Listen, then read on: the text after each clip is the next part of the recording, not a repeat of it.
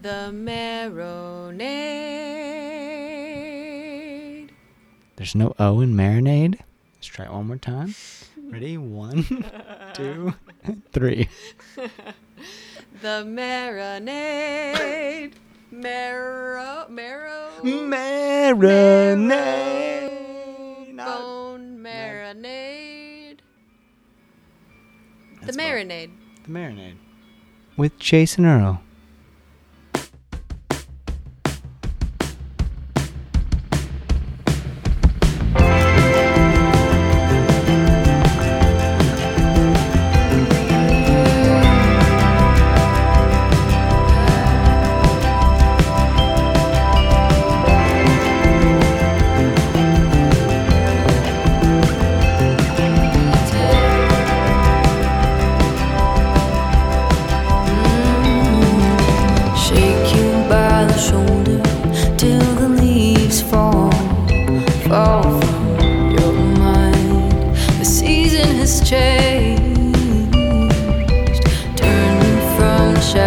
That they cast, what keeps you caged?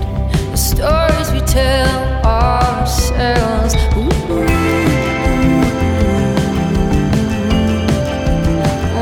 do you tell yourself? They've been shouting at you every night. The memories you carry. Welcome to The Marinade with Jason Earl, a free-flowing conversation about the creative process with creative people. This is a bonus episode, and our guest is Anna Morsett of The Still Tide. Our bonus series is where we share conversations that may not necessarily make sense as feature episodes, but nonetheless deserve to be heard. This one is so wonderful. It was so much fun. The Still Tide's new record comes out on January 17th. It's called Between Skies. It's a beautiful album, and I'm so excited for y'all to hear it. Anna and I caught up by phone on a recent evening.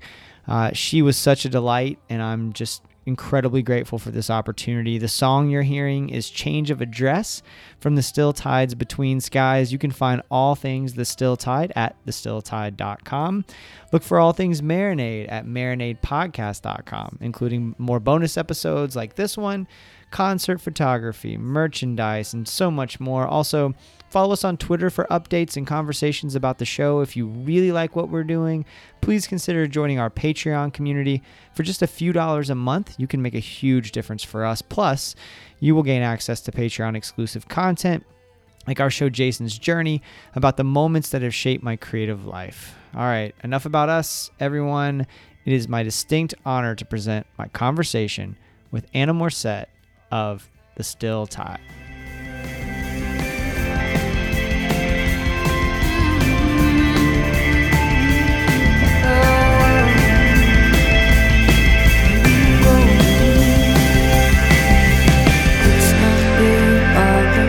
You see how the windows will frame what's inside.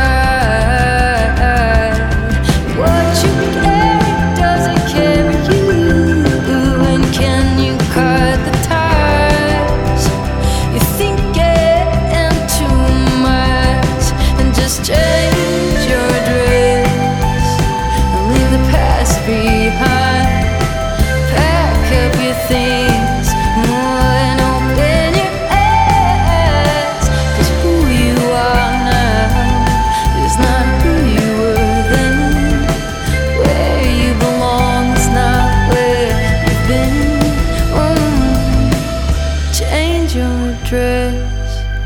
See yourself again. It takes no time to begin. Hello? Hey, this is Jason Earl from the Marinade Podcast, calling for Anna. Yeah, this is she. How are you doing? I'm doing so well. How are you? I'm good. I'm doing great. I'm enjoying the fall colors changing. It's so nice. Oh, yeah. In Everything's Florida, it's only 88 degrees now. Oh, my God. I can't even imagine. How do you do it? I mean, I think, and I want to talk about place, so I'm glad you started there. But I think, Yeah, I grew up here, and I've lived other places, but I've visited a lot of other places, but I grew up here, and so you get used to it, and you almost like I've seen a lot of tweets and just social media posts in general of late of people in Canada and in the northern United States talking about sort of like seasonal depression and affective disorder and all that. And when I do spend time in cold climates in the winter, it does hit me really, really hard because I'm not used to it. I'm used to constant sunshine, you know? Yeah. Yeah, that makes sense. Oh. What part of Florida are you in? I'm in Orlando. Yeah, well, you go on. No. Well, it's cool. We can talk. Yeah. I'm in Orlando. I've been here, almost 4 years now, I guess. Oh, cool. Yeah. I like Orlando. It's When great. I know of it. Yeah, you should come play. I should. I would love to get down there, especially as it gets colder up here. That's what the plan should be. That's awesome. Just Well, I'm here for it for sure. But you kind of have been a rambler though in your life, right? You've moved around quite a bit. Yeah. I guess like after growing up in Olympia, I went to college in Portland, and then got like a wild idea and moved to New York and was there for like 6.5 years, and then from there, kind of on accident, moved to Denver, Colorado, and then I've been there. But I've really just mostly been on tour for 10 years. So. Oh, yeah, word. Does place impact your creative process one way or the other? Do you find yourself able to create or more likely to create in one place versus another?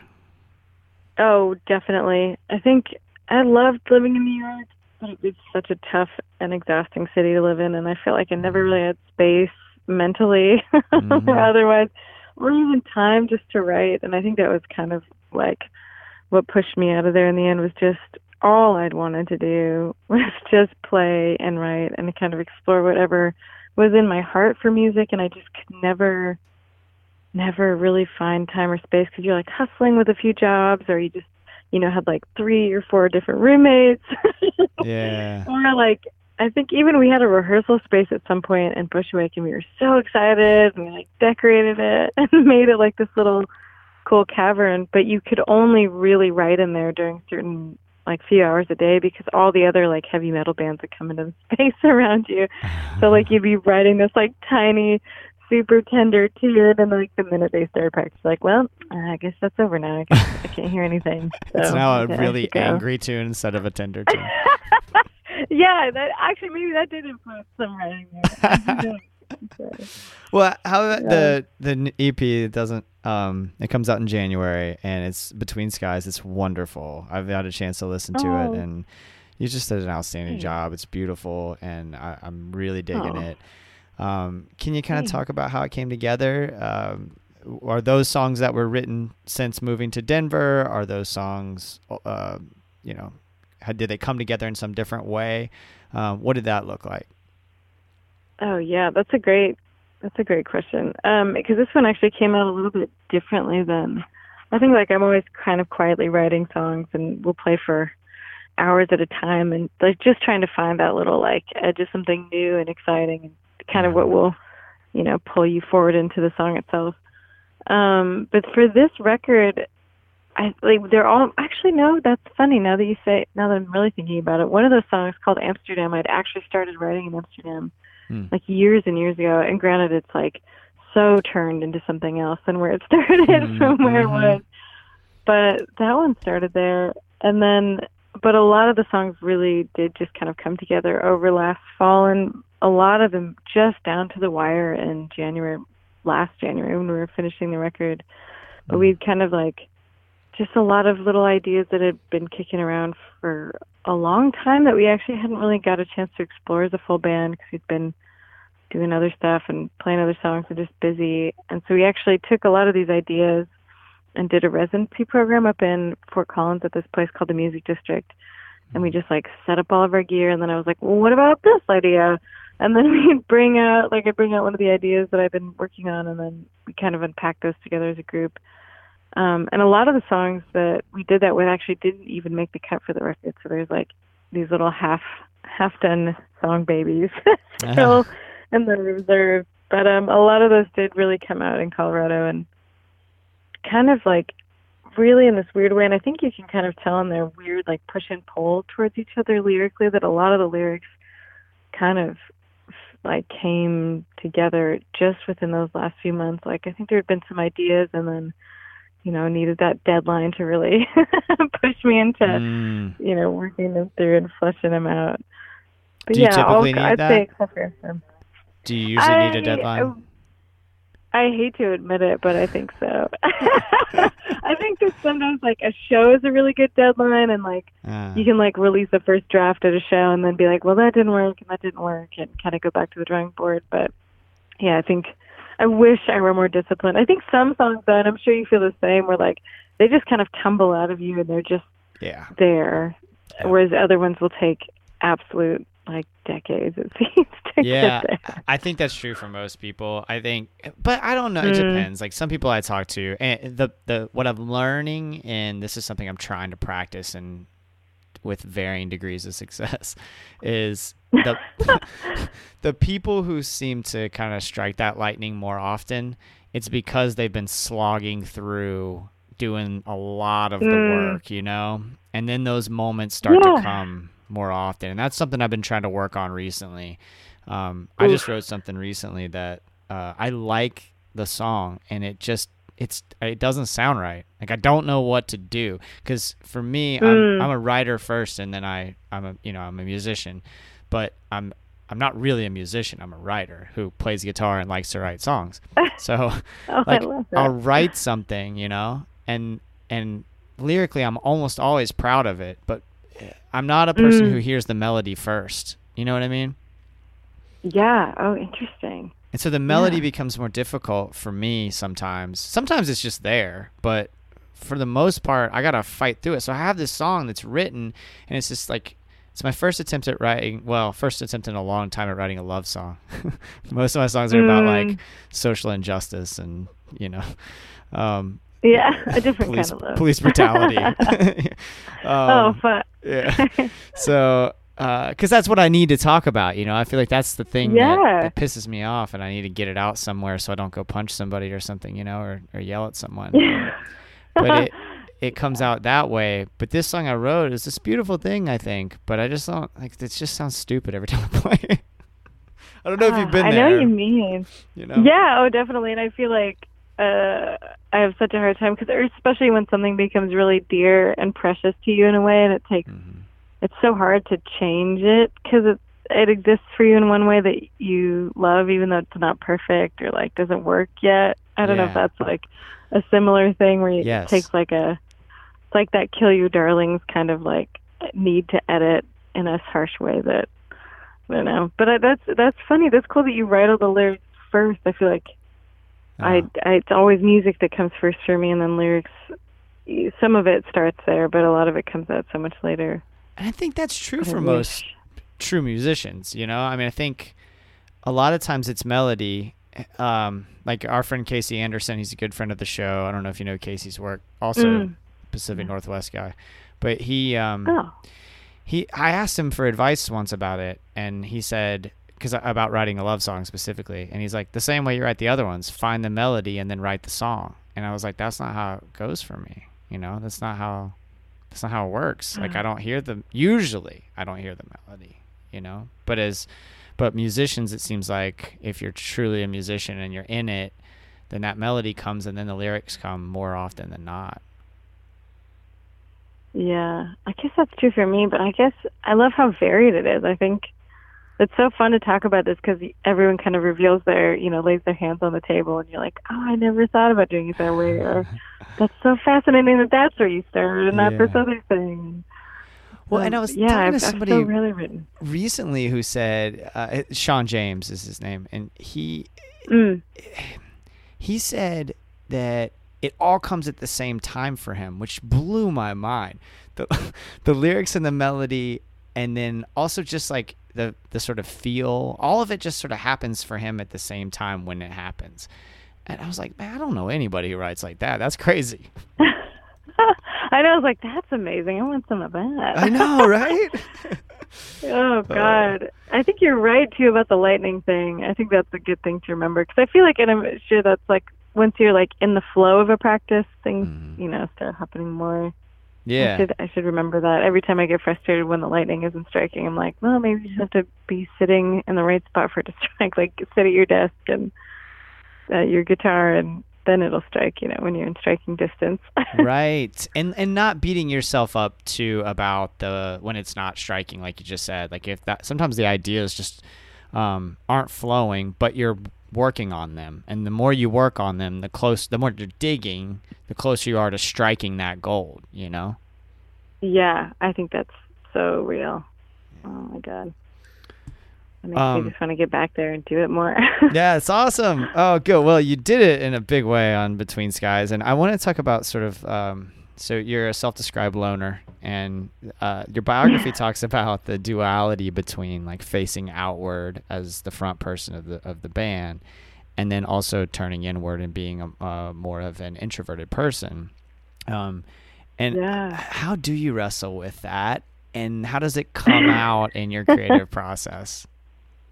That's a great question. I think I've kind of just recently, within the last year or so, really finally defined that for myself, because I felt kind of like all over the place, because I would write these really tender and dear, kind of quiet songs at home by myself, and that's where my heart really is in the whole mess of it. But then was kind of fronting this rock band, and which was more explosive and more extroverted, and you're kind of performing and jumping off stage and being very social and being very public in a way that is more of a performance. It's sincere, but it's still Sure. not quite who I am internally, I guess. So I think that has been kind of a struggle, especially right now I'm in the middle of this tour, and it's been about 3.5 weeks, and we have just 2 shows left, and starting to feel the edges of just having been so outward on all of these nights of engaging with fans, which has been amazing, and these really lovely crowds, but you're just kind of always on. And I think as an introvert, you do really need to tuck away and kind of restore some of that energy so that you can be this outward facing thing. So I guess as far as music goes, I think in the same way that if I do have that kind of internal space to write and create, and it really is just sitting at this kind of little desk and amps station I have in my apartment and playing for hours until something cool comes out. And then I think that little gem, whatever thing that is, even if it's a riff or a progression or just something that kind of strikes me, I think it kind of rebuilds all of this confidence and this kind of feeling of oh no, I've got some substance here that is important, and that kind of carries me through all the other stuff, I think. And when I don't have that, I think all the other stuff becomes really hard, just being on social media or just trying to promote the project, because you kind of, I think it's almost borderline imposter syndrome, because if you don't feel like you're creating something worthy, you're well, then why would people pay attention to us anyway? And you kind of can fall down that stairwell of self-doubt if you're not too careful. So I think what I've realized now is just having that kind of tender space live and exist, and however those songs grow up, whether they're full band songs or solo songs, I think that's kind of winding itself into something in this reality now. But as far as being a performer in this rock band setting, and now I'm doing it all solo, and in a weird way, it's I can lean on all of the stuff I've done with having a full band, but also I really do get to lean into just being lost in it in a way that I don't think you can in the full band, because you're leading everyone, or you're presenting it all together. But this, I just do most of the set with my eyes closed, and it's very, very tender and kind of intricate and delicate. I want to talk about that too, because somebody said something. I wish I could remember who it was. Somebody said something recently about not opening your eyes on stage, and what is that? I don't know how to say it other than what is that? Yeah, that's a great question, because I think too, with the full band, I do try so hard to open my eyes and look people in the eye and really try to connect like that. But I think it's so funny, because I know how powerful that can be as a performer, and I like that a lot. But then on this tour, I've literally just closed my eyes for so much of it. And I wonder if it's like just wanting so badly to deliver that song so well that I just don't want to get distracted by the room, or if that's just a bad habit that I need to break. But it might be a good habit. That's why I asked the question, because I don't know. I mean, I've played a few open mics just in the last 9 months or so, and it all kind of came out of a conversation like this where someone I was talking to encouraged me to go play. And so I did, and then I got kind of hooked on it, and I started playing fairly often. But I end up like, now granted it's small, they're bars, like there's some cases 5 people paying attention, and some cases 30 at the most. But I found myself kind of practicing like looking people in the eye as I'm delivering certain lines, and I don't know I don't know if that's good or not, you know what I mean? Like but because I also find myself getting kind of caught up in their reaction. You know what I mean? Oh, sure. Yeah. Analyzing it. It's so interesting. Yeah. Oof. Which I think, yeah, I feel like I've towed the same line, and then I can get so distracted, and I've definitely effed things up like immediately afterwards. Or if you feel like or like you can just kind of, it's so funny what you see from stage that people don't think you can see. Or even in like an open mic situation. And I hate how sensitive I can be to it, like especially if I feel like someone's bored or like, then you just, if you're not careful, you can just kind of derail yourself in a way. So I'm sure could see myself doing the same, like delivering that line and then being like, thrown by their reaction or something. But I love that. I love that you would still, doing open mics is so important. I think that's still such great, ground to work new stuff out on. It's super fun. It's terrifying, but it's super fun, you know? Especially when it's a new song, because nobody's there. When they come see you, they're there to see you. When they come to the open mic, they may not. They're not there to see me usually. Maybe like a good friend or two will come out.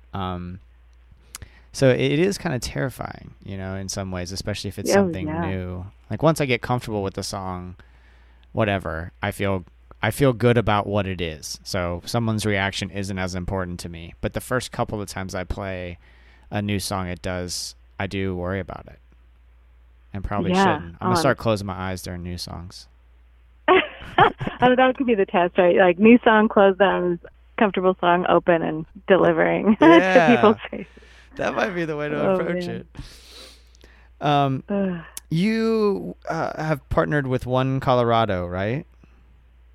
Yeah, we did. We're actually still kind of like working on what that looks like. We're doing like our big release show this January and gonna kind of partner with them in a more specific way and have them more visible at the show. But we're kind of trying to figure out how to make that work for both of us in a way that makes them visible and make it effective. I'm trying to figure that out because it's hard. Like if you want to support a thing, it's like how do you support the thing that you want to support with in the way that you can as a musician, or besides just being vocal about it. But anyway, what would you say?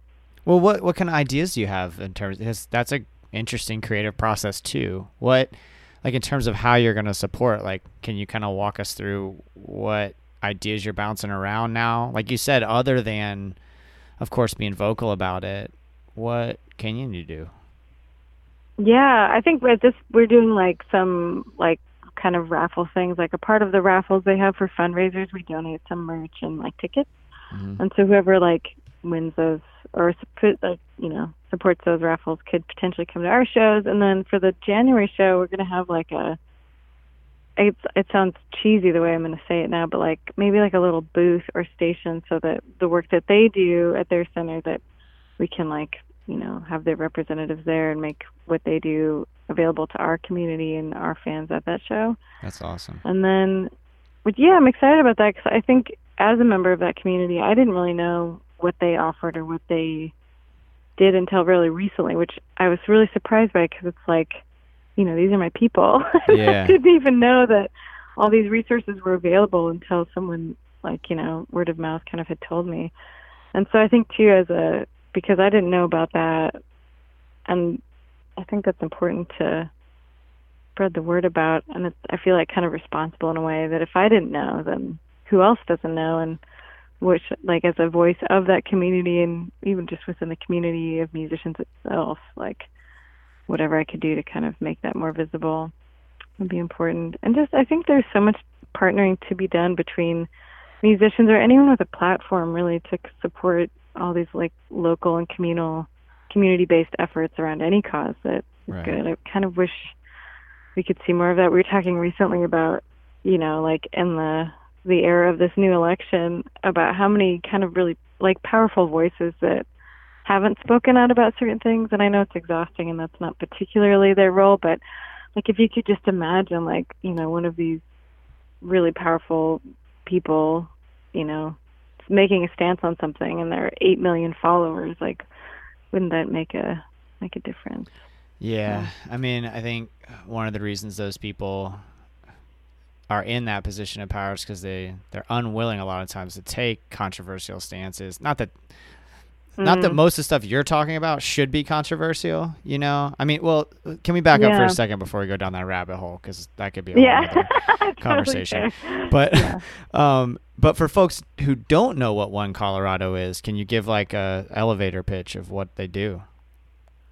Oh, I mean, that's a really good question, and I should have a prepared elevator pitch for it. But they're, like, I know this is important. This is this is a good reminder. But they're, like, kind of a hub for LGBTQ community, and they have a lot of resources for healthcare and harassment issues, and they're kind of like all of those things are really important. But the people that we talked to specifically were kind of running, like, kind of doing more lobbying towards different policy changes, and doing all this work in the background that affects the lives of people in that community.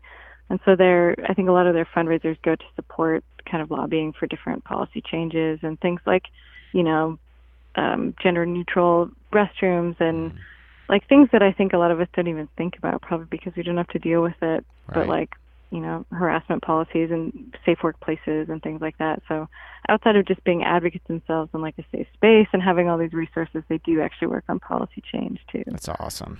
Man, that warms my heart. That's so cool. We have a couple great organizations in Orlando. A lot of folks may not know, and I guess with the Pulse tragedy, I think it shined a little bit more light on Orlando.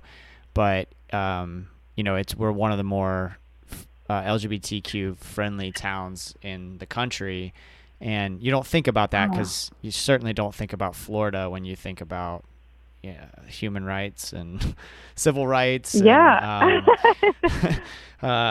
because we have a reputation and some of it's well earned, but Orlando is like this oasis in the middle of Florida, and there's an organization called the Center that sounds a lot like what One Colorado is doing, and on a smaller scale. And then the Zebra Coalition is an organization that takes in people who have been kicked out of their families because they're LGBTQ somewhere in there, and like provides resources for them and helps them get on their feet, gives them a place to stay if they need to. It's just and some of our friends work there and volunteer there. Just incredible people doing incredible stuff, and sometimes we forget about that shit. There's some great stuff going on in this world. There's some progress being made, and it doesn't feel like that all the time in the headlines, but damn it, there's some good people out there doing some good work. That's just important to be mindful of. I do get so dark sometimes just watching exactly all those, headlines come across your phone and you're like, what's going on? There's no hope. But that's so heartwarming to hear. And I had no idea that Orlando was such a, supportive city. I never would have thought about that. So there you go. I had no idea. I'm glad it came up. I think, it was one of the things that, like, when you go through town, you see pride flags everywhere. You see couples open and out, and like people are just good, for the most part. I mean, like any place, we've got warts, and there are parts of Orlando that aren't quite as friendly, but it's one of the things that I really appreciated about this town when I first started spending time here, for sure. That's so cool. Oh, that makes me think about the whole thing so differently. Like, I think I did kind of have a negative slant on, or just like a wariness to it. But that's natural because, I mean, sometimes we don't think about stereotypes if they're kind of like, how do I phrase this? I think we think of the blatant negative stereotype is so strong sometimes. And then if the reality is dramatically different and it's actually super positive, I don't know that gets the kind of press, yeah. that it should. I'm super curious about this, and my question may display my own ignorance, and if it does, I'm okay with that because I want to learn. You spent time as a guitar tech with The Tallest Man on Earth and Devil Makes Three, among others, right? Yeah. I in my mind I think of that world as like pretty male dominated. Is that accurate, first of all? And then secondly, was that ever much of an issue for you in that world? Oh, yeah, absolutely. I think earlier on more so, but then over the last few years, I think I've seen a lot more females. But we're still the minority. And funnily enough, on this, I just subbed for Devil Makes Three like a few weeks ago on their tour. And for that moment, which was kind of, we all kind of like, this is crazy, but it was like a slimmed down tour. We were supporting Flogging Molly and Social Distortion. And our entire crew was female. We had a female monitor tech and tour manager, a female front of house. Our merch person was female. I was female. So the entire crew that like ran this show was all female. But it was funny. You kind of forgot because that was the norm for us in this wonderful way that it was so unusual. And you'd have a lot of the local crews just be like, I see you. Like, that's fucking rad that you guys are all ladies on this crew. But in the beginning, definitely. And I think for a long time, as I was just figuring so much stuff out for myself in that world and how to navigate that, it was really hard because I think you didn't realize just how much you needed to assert yourself in a certain way. And there's so much ego and stuff to deal with, especially like years ago when we weren't in these bigger rooms that we are now. I feel like in these bigger spaces, you do see a lot more females, and there's just like a different level of respect for the show itself and the touring party. But those kind of intermediate venues that we went to, it would take so much energy and work just to be like, no, this is my job and I need this thing. Like usually it's something so dumb like I need this space and I need no one else in this space so I can run to stage and need a table. And they're all basic things that are so crucial that if someone decided they didn't think that the table you needed, for example, it's a terrible example, was important and just didn't give it to you. Like it would just take time out of your day and like just kind of general attitudes. And then people come over and because you're like nice and small and female, like I am, would just like want to touch all the guitars or like just things that I'm like surely would never, they would never do if it was like a more dudely male tech. But I think in the beginning it was much harder and definitely dealt with some attitudes. And it wasn't until after the show when I'd like been running around and, doing this kind of intense job, right, that people would acknowledge that I was like, meant to be there. I mean, but now it's a little different. I think I carry myself differently too. Like in what way? Like I think for a long time, not a long time, but there was like a year or so in there where because I wasn't getting any respect or response for the things I needed, which especially the people I was working with at the time were these really intense gigs with like alternate tunings and hard tuning changes and really frequent tuning changes. You need a lot of space, which is also not particularly usual for a guitar tech, especially at the venue sizes you would need. But people just wouldn't give me what I needed or were just super disrespectful and not very kind. So I think for a while I would just felt like I couldn't be the nice person that I was, but I would have to be very stern and kind of like a bitch. Like I'd have to be kind of aggressive to get, and that's not who I am and that's not effective. But I think there's like that weird moment when you're in your 20s and you're just like, I don't know how to communicate in a way that will be effective. So I feel like I have to be really like cold almost, because every time I was friendly, it would just be run over. But I think like, there was like a moment, very brief pop in the whole thing. But coming like years later now, you just, what you need and you know how to be assertive without being mean or cold. And not to say I was ever really mean, but I think for me, if I'm not like super warm and engaged, it doesn't feel good. So I found like a good way. I can relate. I can definitely relate to that. Like and that's for me, it's purely anxiety. It's purely like my anxiety coming up analyzing some interaction I had, even if, and nobody gives a fuck. It's never like I've never really offended anyone in those instances, and I still walk away from it like beating myself up about the way I said something or the tone I used. Yeah. You know? God, I totally know what you mean. Yes. Yeah, and I still do that. Yeah, I do too. Not as much though. I've been working on it. I probably folks who listen to the show know that that for 2.5 years now I've been in therapy for my anxiety, and it just makes a huge difference for me. Like I still have my moments, but for the most part, I know how to control it. I know how to work on it and work through it. Yeah. But before I recognized it was bad. Yeah. I mean, that's a real thing. That's like, I deal with my own little batches of anxiety as well. And it sucks. It kind of renders me useless sometimes in a way that's really unfortunate. So what do you do? Like, what do you do to stay centered?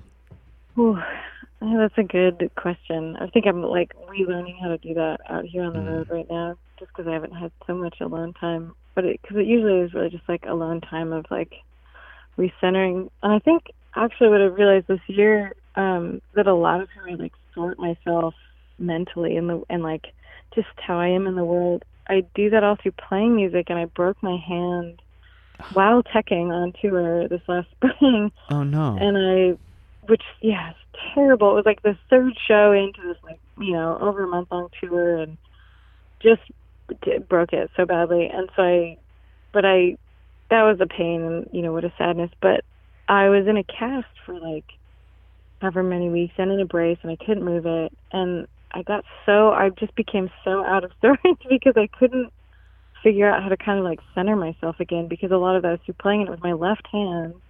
I couldn't fret or do anything. And then even when I did get the brace off and got the clearance to play again, it was all those muscles had just atrophied and died.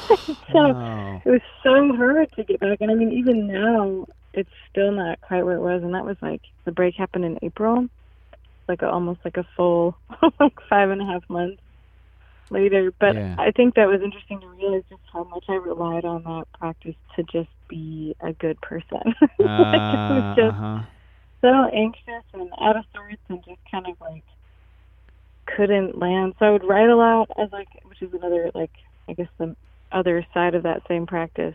And that kind of centers me, and just trying to take time for myself, and especially at first thing in the morning. I think jumping into like a ton of emails never really, the day doesn't ride quite well. But as I start with myself and just write and kind of focus where I am and what I need, I think everything is so much easier. And kind of like goes back to that same thing I was thinking about earlier, where if like I'm writing and like that's flowing and I feel good about that, everything else in my life is like infinitely better and easier, and I can handle it all. But if it's not quite there and I don't have time or space to do that, then I think all the edges of anxiety and doubt and just feeling overwhelmed, like all creep up at once, and it can be really hard to get out of the woods, I guess. Right. Those feelings of that.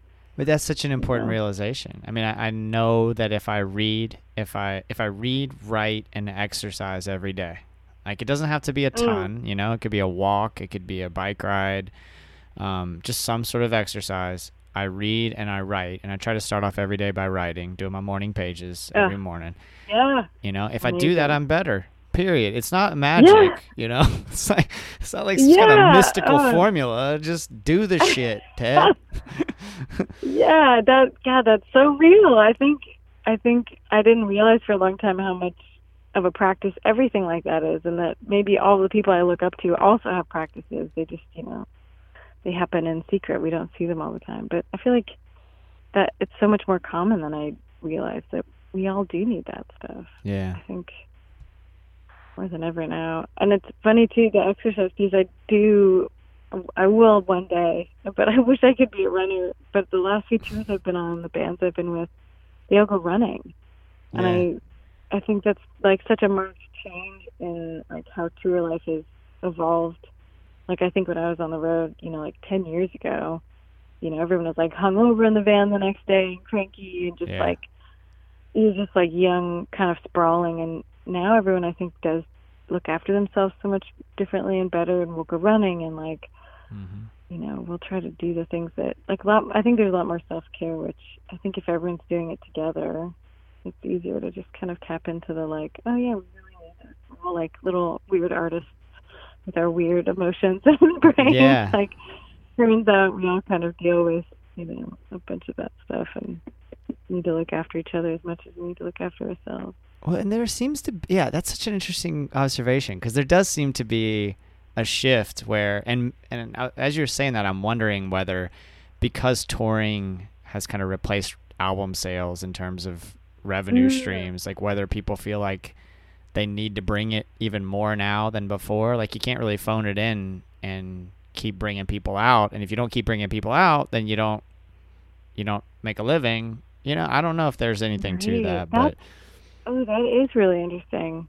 I bet there is that kind of, I don't know, like more pressure in a way. I wonder about that too with social media, and that like anything that happens at a show now, because of cell phones and cameras, that everyone will know about it if it goes poorly or if it goes well. Like, I think that's interesting, and I like kind of glad that I grew up in the era that I did, that we didn't really hit that, and within that world, within music for a long time. But I feel like you just kind of shortchange a lot of these people that are just beginning and experimenting and figuring so much stuff out. Mm-hmm. Like, if you can document it all, and I don't know, there's so much to be said for all those moments that we all had early on where it was just you and the people in the room, and that's where it ended. Yeah. Like, you can leave with a feeling and not so much the document of the feelings. And it doesn't translate either. I mean, I've watched a cell phone video neither. of somebody's performance, it's not even close to what the real thing felt like. It's so hard to capture a live performance, even when you have the best videographers and the equipment and great editors and directors and everything. Like, you can't. It's magic. You can't video magic and translate that to being the same experience as if you were there. Yeah, absolutely. Which is, in one way, great. Maybe, the live show will still live on, but that is so true. Yeah. But yeah, that's funny to think about. Just kind of this different pressure, right? Just because of all the digital stuff. That's interesting. Yeah. Well, thank you so much for everything. You've given me more than I possibly could have asked. This was so much fun. Between Skies is beautiful. It's excellent. Thank you so much. That means the world to me. I'm glad. I'm excited for folks to hear it. You got one single out so far, right? Yeah, we release our next one on Thursday, on October 3rd. Yeah. Can you say which song that is? Oh, it's going to be On the Line, which is the opening track of the record. I love that song. Perfect. Oh, thanks. Thanks so much for the kind words. They really mean so much. I mean, especially at the end of a tour when you're just barely hanging on. You're like, it's okay. The work you do means something. It does. It does. It really goes so far. That's great. Good. I'm glad. I'm glad this conversation came at the right time, and I'm so grateful for it. And have a good end of your tour, and hopefully you can make it to Orlando and we can do this in person sometime. Oh, I would love that so much. Thanks so much for having me. This has been so My lovely. pleasure. All right. Have a good rest of your day. You too. Thanks. Take care. Bye.